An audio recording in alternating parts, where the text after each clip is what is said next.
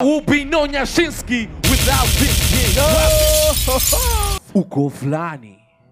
When you talk about a Kenyan Wu-Tang clan, Kenya sijui Abdul pale da msiende noma kuna majini. Yeah. Shukrani. Nice. So attitude of gratitude every day. Mavipi eh? Yeah. So hata kama kuna jini pia.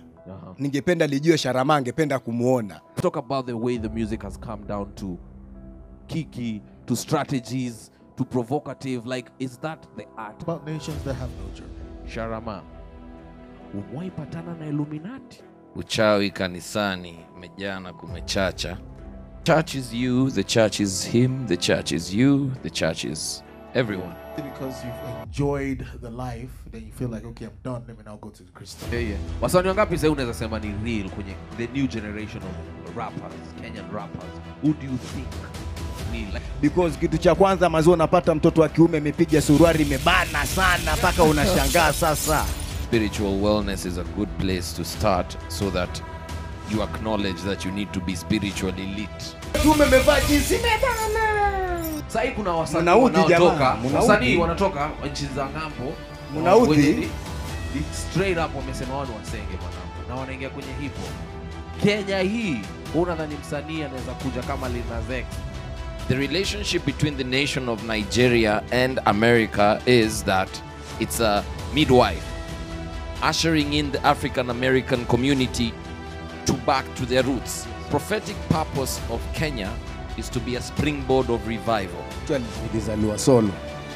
Actually utazikwa solo. Yes, sorry meisha. Actually utazikwa solo. Yeah. But well, I want to see. No. Yo, just this is future samples and Fantsy Collabos. No. Future. Can I just imagine? No. ALC, Kolo, Nyashinsky. Now. Future samples and Fantsy Collabo. We have been seeing all over the world music being celebrated in a new art form called verses. Now I pick a bao. Tunajiamina ma punchline kibao. Kikosi cha mizinga huko. Mau. Si flani wanatutusi. Ati mwezizetu za upuzi.